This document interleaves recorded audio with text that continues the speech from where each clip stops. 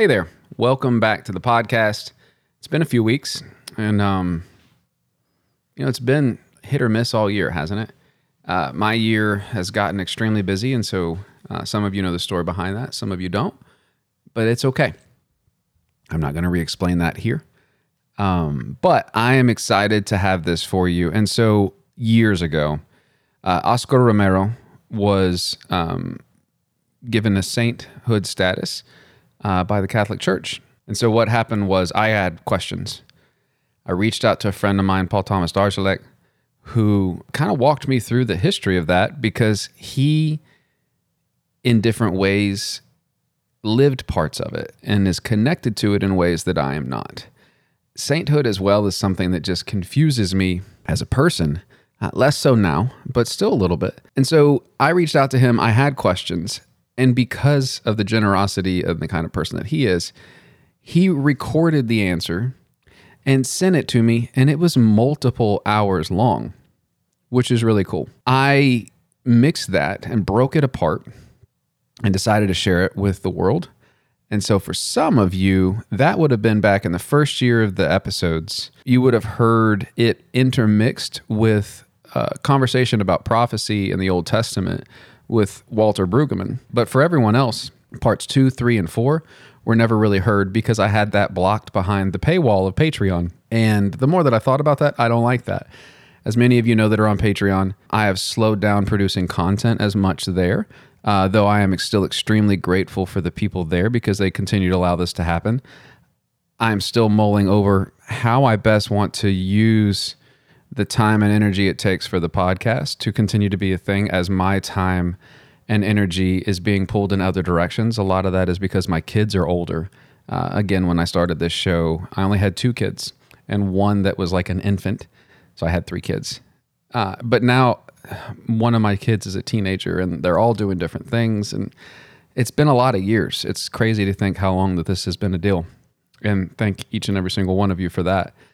Either way, I'm digressing. So I put episodes 2, 3, and 4 on Patreon, and not a lot of people have heard those. But this is a story I think that needs to be heard. I had intended to release this around the middle of October because that is the anniversary of when Oscar Romero was sainted. I don't think that that's the way that you say that, but I've said that and I'm not going to fix it. So that's what it is. And so what I'm going to do is over the next month, instead of doing bi-weekly episodes, we are going to do weekly episodes, because I don't want to stretch this out for 2 months. But I'm going to give you all 4 of these. And so I think it's a cool story. And I'm really thankful that Paul put it together. I am also not going to fix the past editing. And so if it sounds different, it's because it was recorded on a different system and setup. And so here we go. A 4-part series. I hope that you come back next week. And if you learn anything from this, and honestly, I'm going to listen to it again because it's been long enough that I don't remember a lot of it. Email me, email the show, shoot me a message on Facebook or Twitter or the places that you shoot messages at. I would love to hear what you're learning from it. Share it with a friend. It's an amazing story.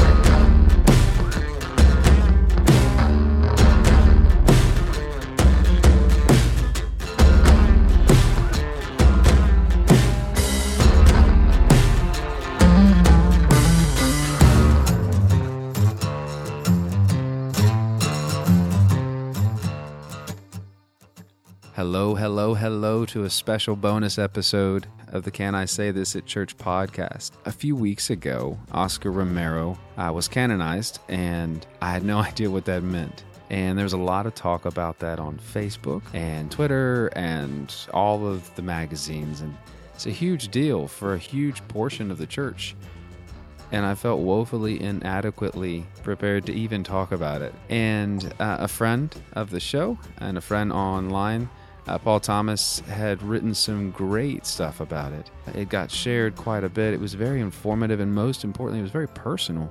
And he had offered, if I would gather questions, that he would spend his time trying to answer them and giving a little bit of his point of view of what it looks like. And so this will be a multi-part series. Here is the first part now. The other parts will be specific to the Patreon supporters. So if you have not yet done that, consider doing so. If at the end of this you're like, man, that may be worth it for $1 a month for 1 month only. I think, though, if you're like me, I was taking notes and I enjoyed it so much. And so I really hope that we all can learn something. And it really makes me want to pay more attention, hearing all this, to the world that goes on around me. I wonder how much I miss for lack of not paying attention to the context of the world that we live in.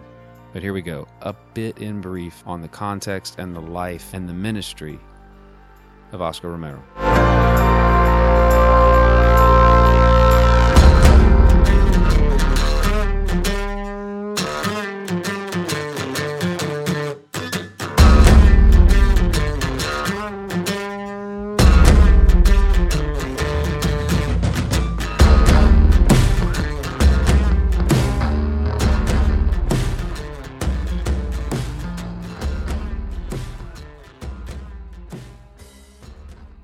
So I recently posted online on Facebook a photograph taken at the beatification of Salvadoran Archbishop Oscar Romero. Now, for any of you who don't know what a beatification is it's a step within the Roman Catholic Church on the road towards canonization, which is the process by which one is officially declared a saint.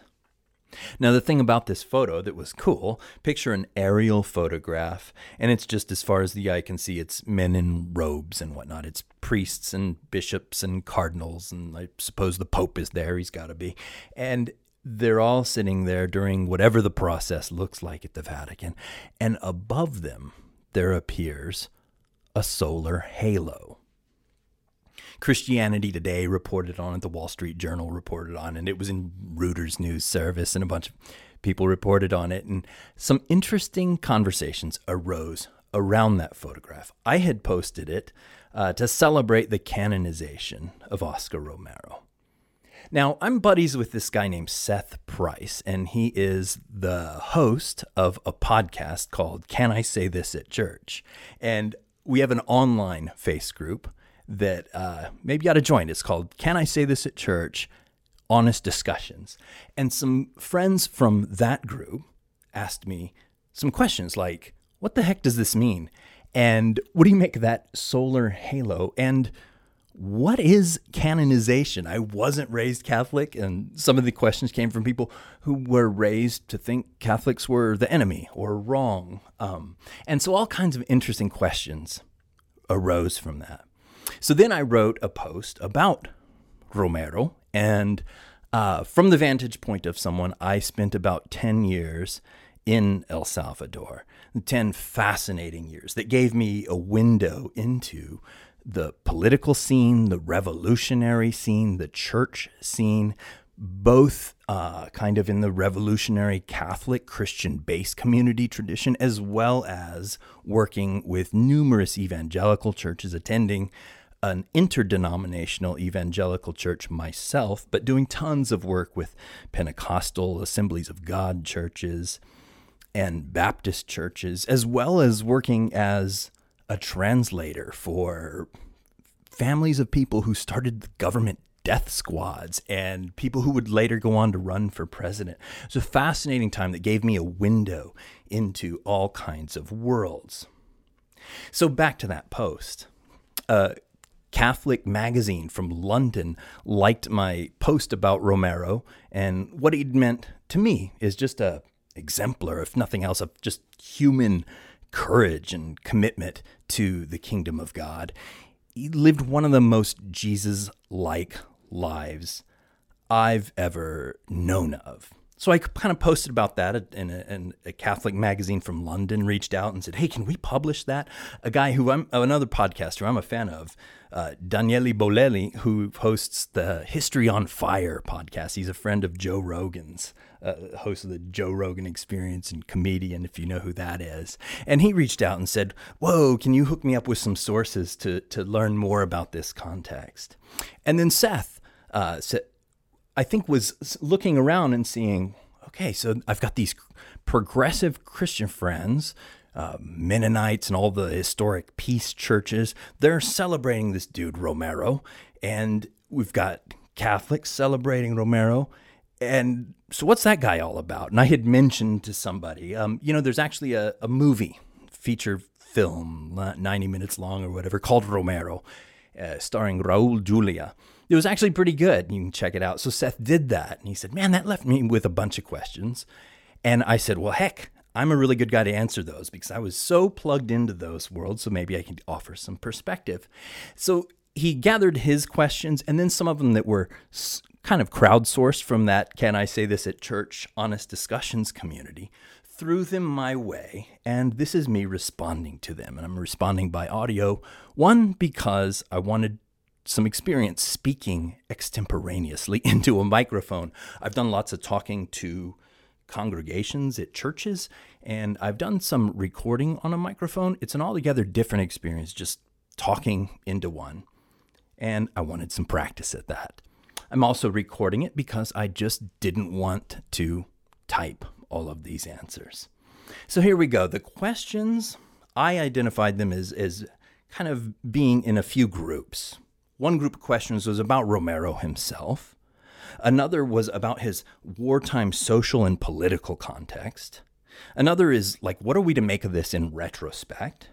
And then last, there were questions about canonization and sainthood. What the heck does all that mean? And, my tradition understood it this way. What do you make of it this way? We got a scriptural basis for this. Do you have a scriptural basis for that? And so there's all kinds of interesting questions and I realized in the midst of it, this is really cool. This raises all sorts of issues that are interesting to us as the church and as citizens of the United States of America today. Questions about U.S. foreign policy, about social justice, about the kingdom of God, the body of Christ, politics, the church, how and if those two should intersect, and all kinds of fascinating stuff. So this recording is me responding to a big list of questions. And I think the best way to handle it is to begin with the ones about the social and religious background.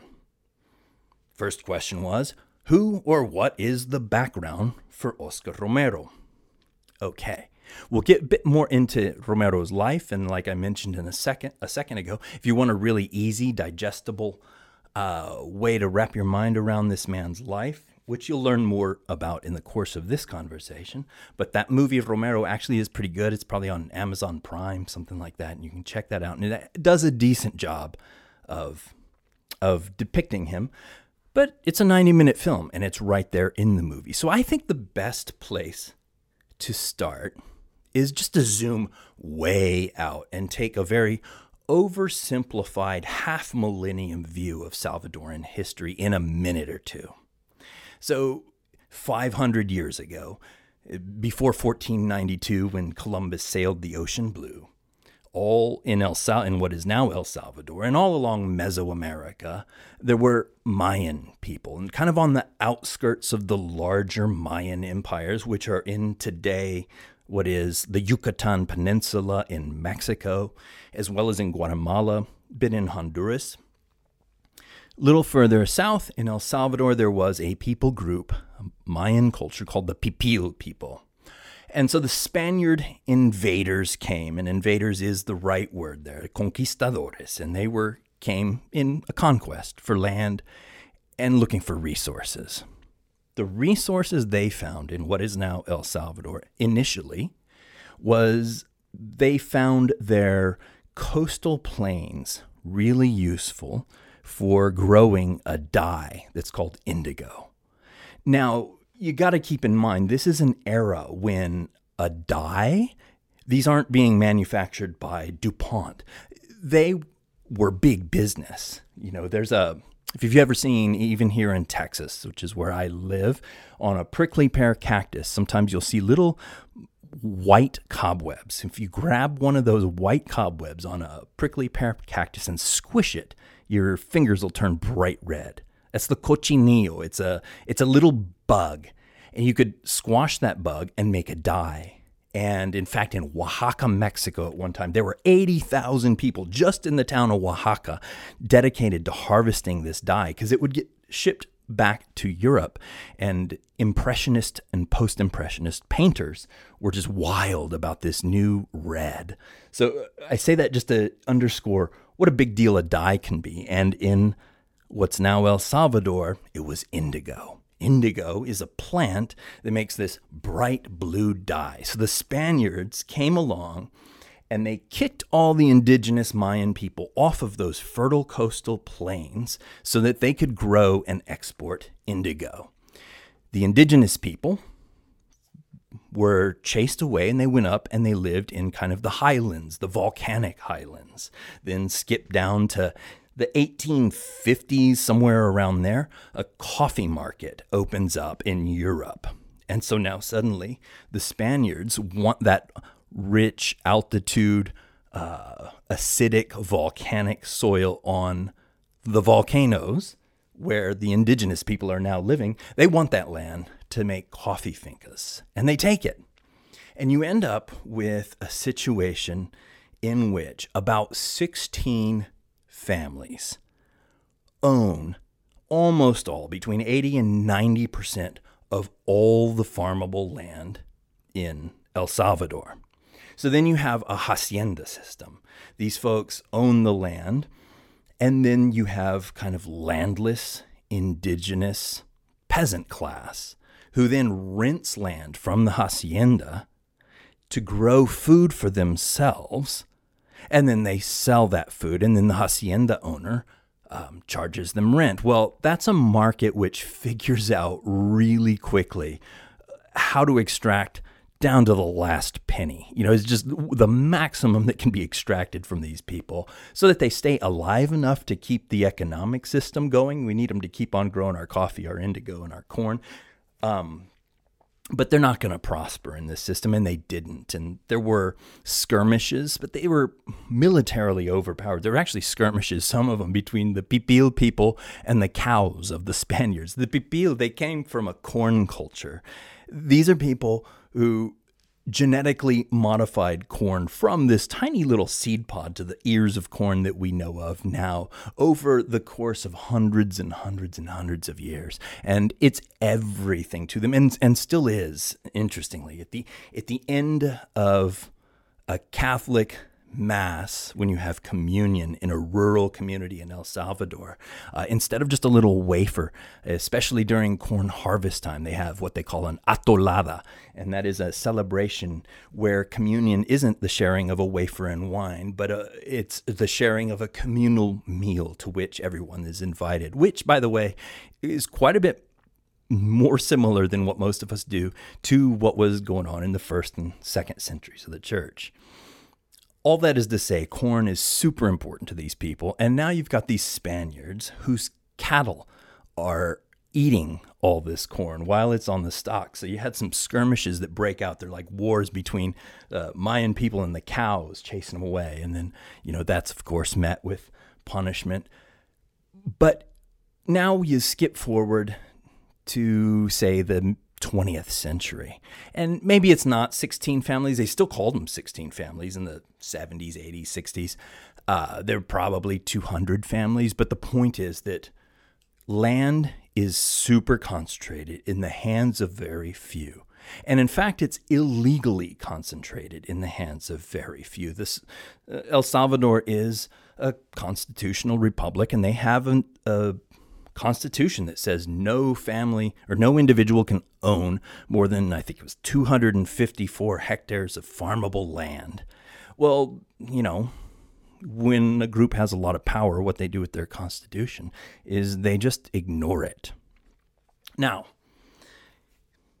in the late 1800s, too, over in Europe, there was Marx and Engels and some people critiquing capitalism, critiquing the system. And that word of that critique, which is, hey, if you're the most ardent capitalist, it's a pretty legit critique. It's critiquing exactly this kind of system that's going on down there. And so a lot of people started thinking, hey, maybe things could be a different way. So in the 1930s, as a result of intellectual currents, but also a reaction to the desperation of the Depression, there were a bunch of revolutions. And in El Salvador, there was an uprising associated primarily with the indigenous people, led by a leader named Farabundo Martí. And it resulted in what they now call La Matanza, the massacre.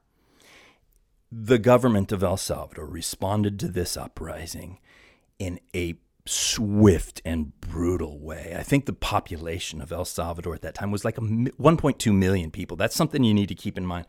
The whole country of El Salvador is about the size of Massachusetts. And at this time had maybe like the population of like San Antonio. And the government just wham, targeting indigenous people, slaughtered 30,000 people. And that's why to this day, so if you're cruising around Guatemala, you'll still see people in their Mayan dress and speaking Mayan languages, Cachiquel, Quiche. There's maybe 40 Mayan languages spoken just in Guatemala. Well, there used to be a few in El Salvador, largely Nahuatl. And today you can count the number of people who speak Nahuatl on your fingers. And when one dies, that's just one less person in the world. I mean, of a dwindling, very small number. So they went from one day to the next, before and after this giant massacre. Day after that happens, nobody's going outside in your indigenous clothing. No man who goes to work is going to speak his native tongue at work, Nahuatl. Everybody speaks Spanish, and it just blotted out indigenous culture really quickly. Skip forward some more, or maybe now it would be a good time to take a pause and talk a bit about the church. Now, by inheritance, almost everybody in El Salvador was Roman Catholic. That's the religion that took hold there because the Spaniards brought it. And a big revolution in the Catholic Church happened around the Council of Vatican II. Vatican II Council took place it's a set of reforms in the Catholic Church between 1962 and 65.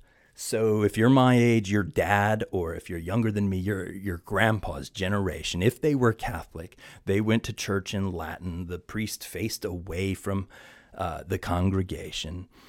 And it was Vatican II that put the Catholic Mass, in native tongues. That led to not only the Catholic Mass, but Scripture itself. It was no longer the case that, hey, the official right way to listen to Scripture, say at church, is in Latin, but rather in your native tongue. There was a lot of the process represented to a great extent in the Catholic Church, people's faith becoming more their own as opposed to something bestowed on them from the church hierarchy.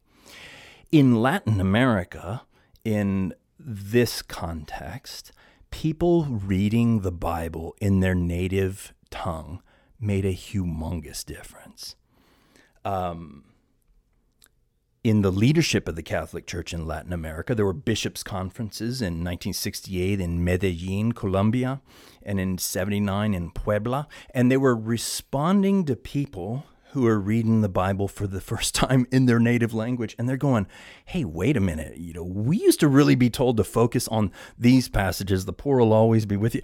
As I read this as a poor, landless peasant, this really looks like God's on my side. And so the leadership of the church was taking note, and they were questioning things themselves and responding to the people and actually saying, you know what, maybe we need to turn. This is like official bishop conferences stuff going, we've been thinking about the church all wrong. We need to turn the whole hierarchy upside down. So picture the hierarchy like you got a triangle, and then on the bottom rung, there's the people. And then on the top rung is the Pope. And then, stuff ostensibly comes down to us through the Pope from God, however people choose to think about it in their own imagination. But the official church in Latin America was going, hey, maybe that whole triangle is upside down. And at the top is the people. It's everyone Jesus became incarnate to die for, and the church exists to serve them. Well, meanwhile, Oh, and moreover, Bibles were translated not just into Spanish, but into common Spanish. So in 1972, there was a Bible translation called Latinoamericana, which now this is a Bible in a native tongue that is the Spanish you speak on the street. It's probably not as conversational as The Message by Eugene Peterson, but something like that, approaching that, as opposed to the Reina Valera translation, which is the correlate in English would be the King James. It's highfalutin language. It's using conjugations of verbs that people use in Europe. It's a very you went from one holy language of Latin to another holy language that was foreign to people here. Spanish is just different when regular people speak it. And so suddenly now people are reading Bibles in a language that just feels really familiar to them. So people are going, man, it sure looks to me when I read this like God loves us. And the way the world is structured is not honoring that. Then in 1958, there's this revolution in Cuba. This is Fidel Castro. And whatever you like or dislike about Fidel Castro, he was a lawyer, a regular human being. He was a lawyer who did a lot of pro bono work for poor people. And one of those who was saying, he was that air of revolution that we think of when we think of the 60s, that was starting to take hold in the late 50s. And the Bautista regime in Cuba, however much you dislike Fidel Castro, the Bautista regime, by all accounts, was oppressive and horrible to everyone except for the rich and to American tourists who would go there. Havana was sort of like the Las Vegas of the Caribbean.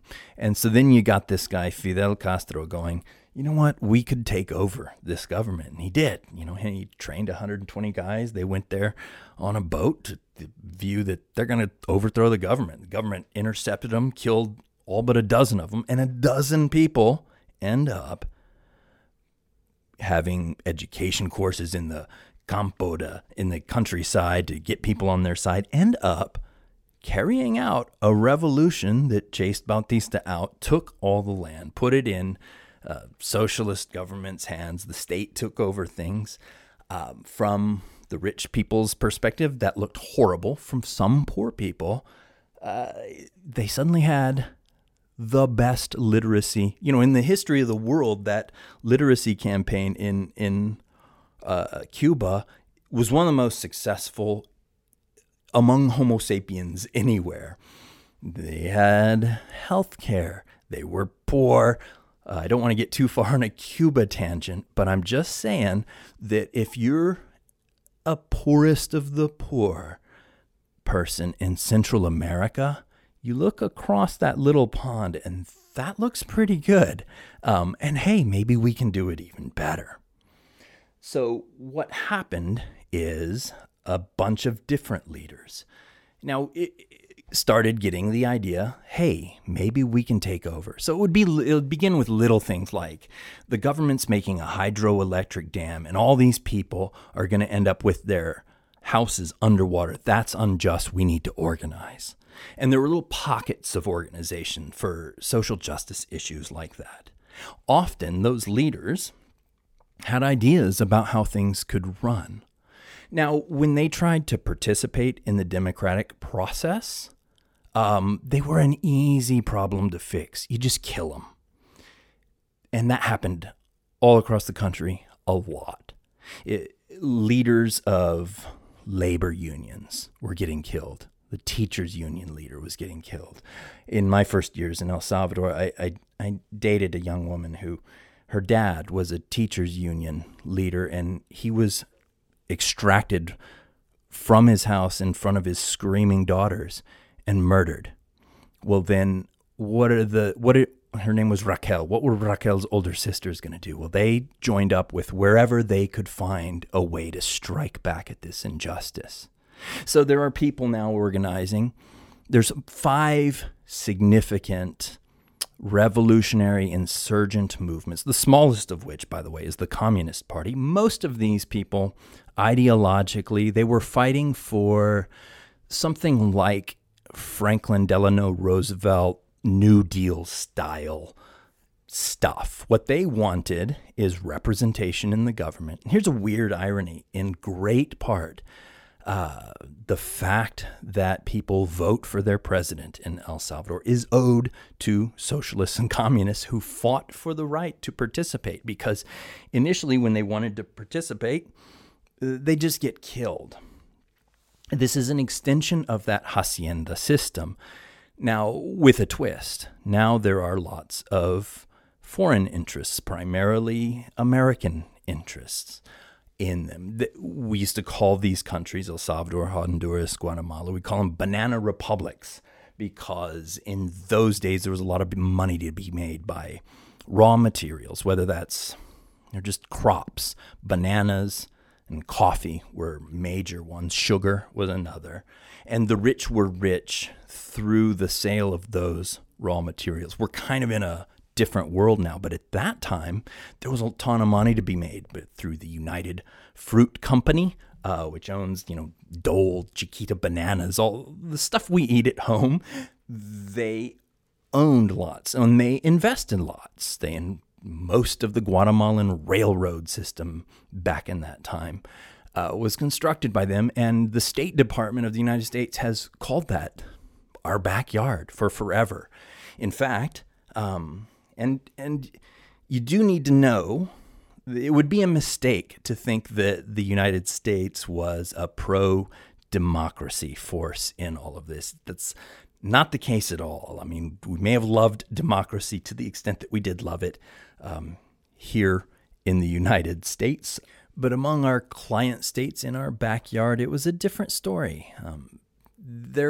These banana republics were governed by a series of military coups, one after another. It was a game that was all about power. Who could you get to back your power? It was the marriages between business interests and armed military and paramilitary groups. So someone would become or the ruler of a country because they were a general, and they just stage a coup, and then they rule now. Now, finally, for the first time in Guatemalan history, Guatemala is El Salvador's neighbor to the north, in 1945, they elected their first democratically elected president. You would think we'd love that. No, we didn't love it. That tradition of electing your president lasted from 1945 to 1955, when the CIA staged a coup to overthrow them, to get people in power who were friendlier to our interests.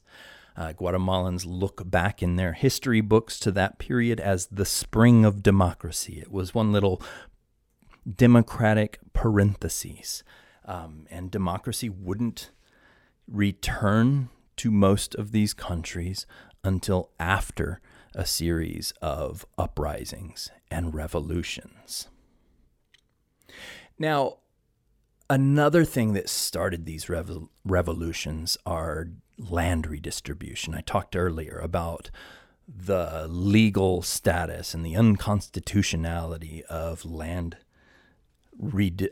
ownership. And so a big promise of these revolutionary movements was land redistribution to adhere to the law. And so there were peasant groups, and I actually lived in one of these. They called them tomas de tierra, land takings, I guess you could call it. These were peasants who said, you know what, this is just unfair, and it's always going to be like that until we change it. So they would look into, they'd research, and they would find out who owns an unconstitutionally high amount of land, and let's go squat on that land. We'll just go plant some crops there and set up little shanties to live in. And they would do that, and the goal was to get their plants planted and harvested and feed themselves. And what would happen if you're a major landowner and you see that there's some peasants living on your land because they don't like the hacienda system, which extracts every dime out of them, and just a perpetual system of being on the edge of starvation. Well, what you would do if you were a rich landowner is you would just call up, if you're wealthy, you can call up the military. Or there were like 5 different military and paramilitary police forces or whatever. And those people would get rounded up and just, M16s in their backs. Not just men. It was grandma. It was little kids. It was you seeing your wife and she's holding a crying baby and the military is coming, marching you out of the hacienda, leaving your crops behind. You don't know how you're even going to stay alive. Well, now picture being a 17-year-old boy and grandma's crying and dad feels hopeless. If you one day get a chance to steal one of those M16s and fight back, you do. And a friend of mine who actually fought in the revolution, he told me, you might think, why didn't they just use the tactics of Mahatma Gandhi? Why didn't they have a peaceful insurgency and revolution? And what he said was, Gandhi would have been a very inexpensive and easy problem for the government to solve. What they did with Gandhi's here is they just shot him in the head. Peaceful resistance requires appealing to the conscience. And for a lot of people in power, the people in power weren't directly the ones going out and shooting people. They were paying people in the military to do that. And there was a lot of incentive to just not have a conscience. And it was an easy enemy to demonize in the context of a Cold War world. So that's the other thing that has to be present in your mind during this. Before Americans hated Muslims, Americans hated communists. That was the enemy. And so here we are in a Cold War world when the reality of it is you just got a bunch of people. They want FDR-style New Deal. They want access to education. They want access to health care. They want access, just basics in life. And they want some land redistribution. They want the country to follow the Constitution says. And so you start having these uprisings, and then these uprisings start getting more and more organized. Then they have a vision for taking over the government. Then neighbors to the south in Nicaragua actually did take over the government. Then the United States was funding a counter-revolution against the folks that took over the government. The United States had a lot of interest in maintaining the status quo in El Salvador. In State Department language of the 70s and 80s, again, we referred to this as our own backyard. If you're my age, you would remember Ronald Reagan saying, look, if El Salvador falls to the communists, then Guatemala is next, then Mexico, then they're in our own backyard. And he would say all the time, for example, San Salvador is closer to Houston, Texas, than Houston, Texas is to Washington, D.C. If we let it fall to the communists, they're in our back door in no time. The reality is there was a big threat of a bad example. If a people's movement took over and kind of made itself independent of the capitalist system everything was seen through that. There's 2 big players in the world. It's the United States and the Soviet Union, and everybody's going to be on one side or another. Latin America could slip to the other side because it's happening right now with Cuba, with Nicaragua. Will El Salvador be next? So the United States was investing a bunch of money in ostensibly keeping order, but it was the unjust order that already existed. So what is the Salvadoran Catholic Church doing in the midst of all of this?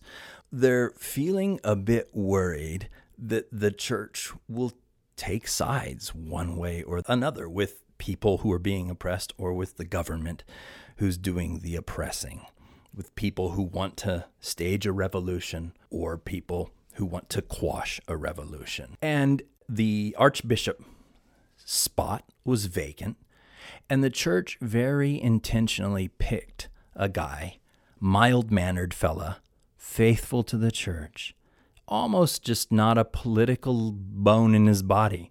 And they picked him precisely for that reason. They said, we need somebody who's not going to come down on one side or the other. We need an archbishop who is just faithful to the church and to the Vatican, and who isn't going to stir the pot, from whom we're not ever going to hear any kind of rhetoric. And they chose a mild-mannered sweetheart of a man named Oscar Arnulfo Romero. So he enters into the position of archbishop in this environment.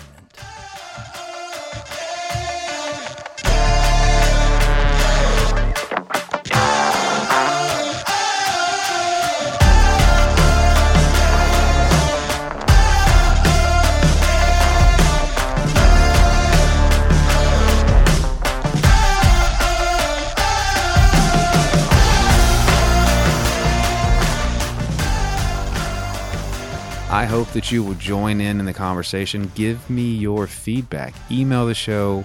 Reach out to Paul Thomas. You can get a hold of him at paulthomasauthor.com or butterfliesbook.com. Give him some feedback. Tell him what you thought. Tell him what you learned. I think this conversation and conversations like it are needed for the church as a whole to come together as a community. I look forward to further deepening this conversation with those of you on the Patreon channels, and I'll see you all there.